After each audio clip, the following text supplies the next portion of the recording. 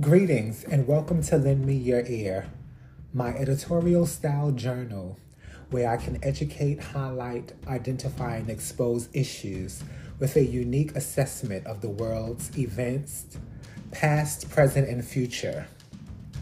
America loves the Second Amendment, the right to bear arms.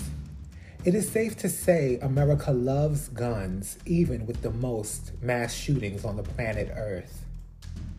The AR-15 is the rifle of choice at this current time. According to the website guntradition.com, the average cost of an AR-15 is $800. Most range in price from $1,200 to $750. A basic AR rifle should cost around $700, and a high-end model costs around $1,100. Quoted from the Britannica.com website, a mass shooting is defined by the FBI as an event in which one or more individuals are actively engaged in killing or attempting to kill people in a populated area. Implicit in this definition is the shooter's use of a firearm. The FBI has not set a minimum number of casualties to qualify an event as a mass shooting, but U.S. statute, the Investigative Assistance for Violent Crimes Act of 2012, defines a mass killing as 3 or more killings in a single incident. For the purposes of this article, both sets of criteria will be applied to the term mass shooting, with the distinction that the shooter or shooters are not included in any fatality statistics. There has already been 130 mass shootings in America as of March 28, 2023. When the article on theinsider.com was written by Cheyenne Gow, Grace Eliza Goodwin, and Erin Snodgrass, 130 includes the most recent shooting at the Convent School in Nashville, Tennessee, where there were 6 fatalities, 3 adults and 3 9-year-old children. Of course, the safety of our children is in the hands of the lawmakers in Washington, D.C. and the Supreme Court Justice. Due to the rise in mass shootings in this country, there have been many calls for action, all falling on deaf ears. The Republicans will not risk losing their base in guns by enacting the type of gun laws needed to prevent another mass shooting from happening. But there are many thoughts and prayers which are not sufficient. When children are not safe in school, the elected officials should pull all stops to ensure they are. But it appears the money from the National Rifle Association takes precedent over the livelihood of the people in America. Many ask, how can one agency control so many elected officials? I say campaign donations. The money the NRA invests in political campaigns appear to control the minds of Republican officials in America. President Biden has called for a ban on assault rifles, like the one that was passed in 1994 that expired in 2004, signed by President Bill Clinton. An excerpt from the Washington Post by analysis Glenn Kessler from March 24, 2021, under the headline Pinocchio Test reads, Biden said the 1994 law brought down mass killings. The biggest hurdle for him is that correlation does not necessarily equal causation. But Biden also was careful to cite both the ban on assault weapons and large capacity magazines. And new research increasingly supports the idea that restrictions on LCMs were effective in reducing the death toll when the law was in effect. Moreover, recent research also supports the contention that mass shootings have increased since the law expired. What once was a hunch unsupported by rigorous research has now been largely confirmed. Biden did not say that, but it helps bolster the case that the law was more effective than originally understood. If Biden had suggested the decrease in deaths was large, as Clinton did 2 years ago, he might have been in line for at least one Pinocchio. But we will leave this unrated. The body of research now increasingly suggests the 1994 law was effective in reducing mass shooting deaths. Enough is enough, and have been enough for decades now. It is safe to say Americans are fed up with mass shootings in their communities. Whenever anyone is violently murdered, it pulls at the heartstrings, but it is the mass incidents like Sandy Hook, the Charleston 9, Uvalde, Parkland School, Post Nightclub, Club Q, a LGBTQ nightclub in Colorado, and most recently, the massacre at the Covenant School specifically, that increases the calls for action. Both political parties seem to agree action should be taken. What action and to what extent is the dispute? Republicans suggest mental illness should be the focus, but are unwilling to put the money where their mouth is to sufficiently fund an initiative. Governor Abbott from Texas totally blamed the Uvalde shooting on mental health.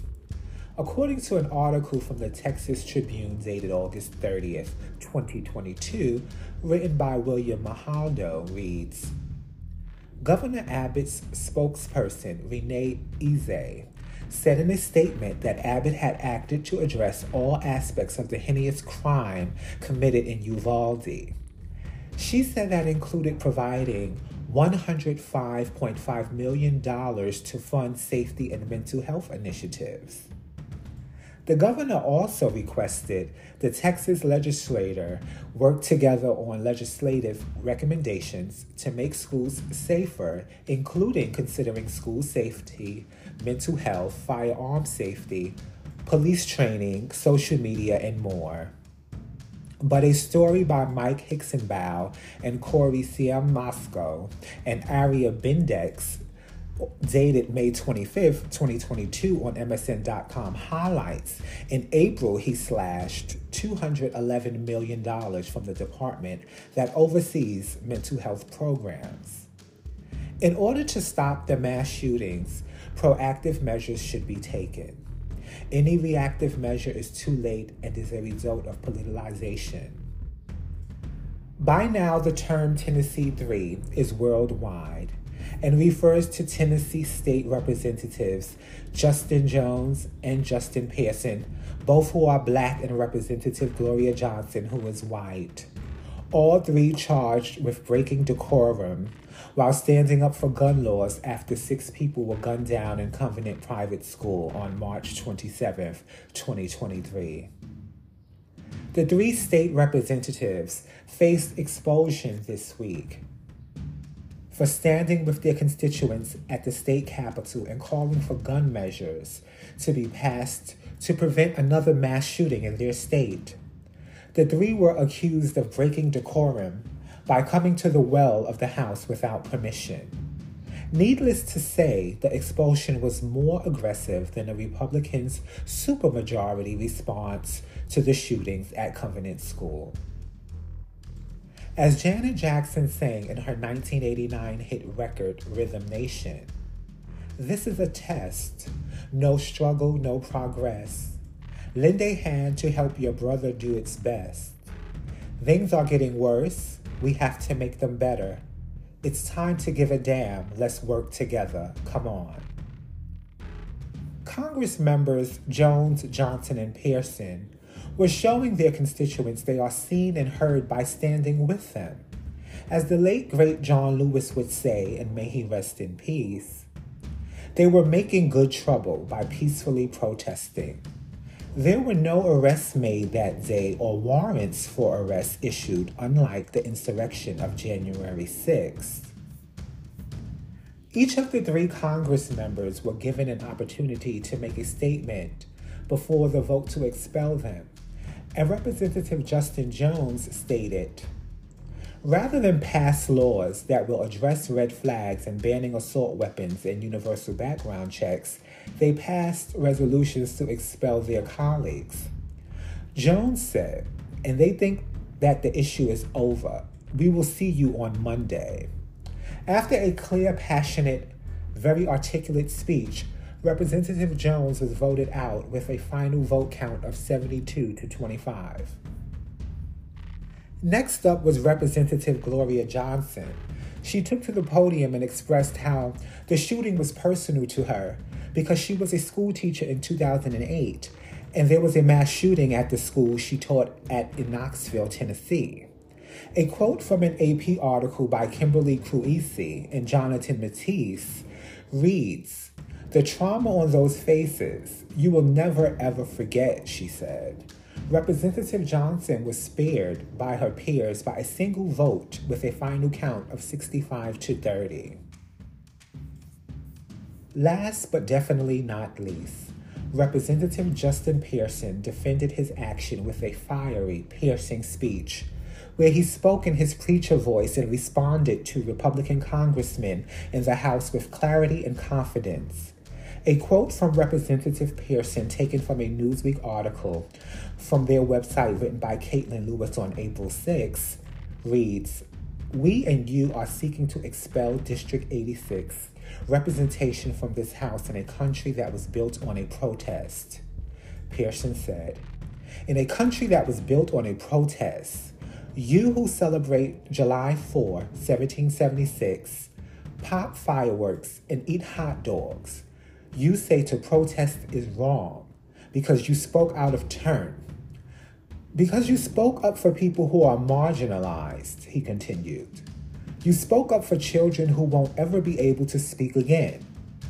You spoke up for parents who don't want to live in fear. You spoke up for Larry Thorne, who was murdered by gun violence. You spoke up for people that we don't want to care about. In a country built on people who speak out of turn, who spoke out of turn, who fought out of turn to build a nation.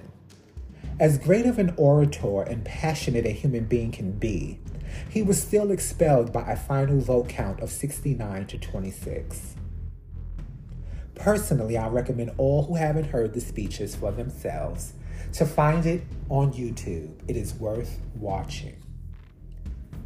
I am certain the 6 victims, Cynthia Peak, 61 years old, Catherine Kuntz, 60 years old, Mike Hill, 61, and Evelyn Dykes, Holly Scruggs, and William Kinney, all age 9, were smiling down from heaven after the speeches of the Tennessee Three.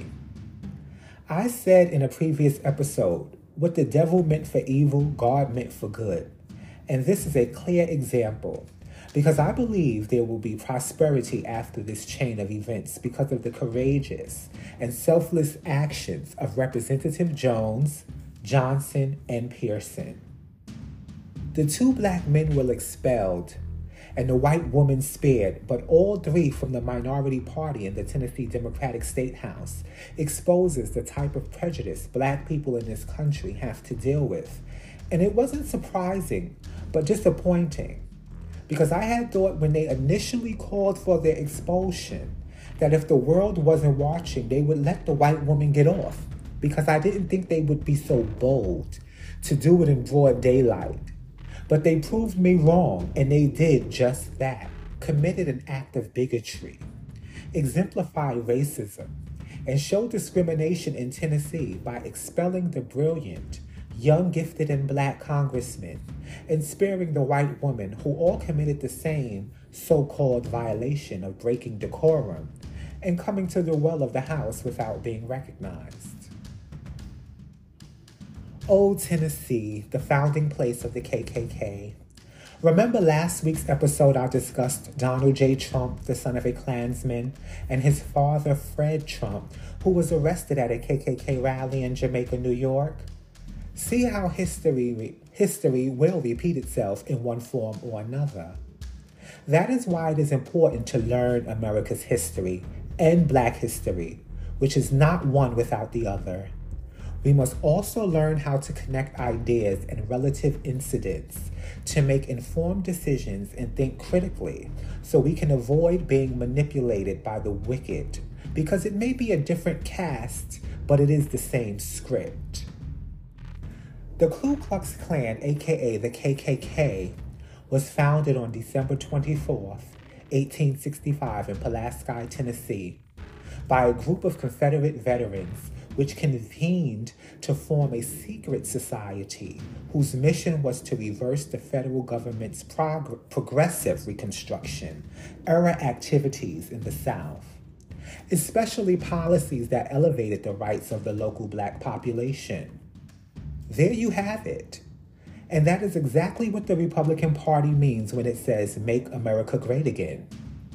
Led by the recently indicted Donald J. Trump, the son of a Klansman, what the Republican supermajority state legislation in Tennessee did to Congressman Justin Jones and Justin Pearson was exactly that: reverse progress. Justin Jones assumed office November 8th, 2022, and Justin Pearson was sworn in February 9th, 2023 after a special election.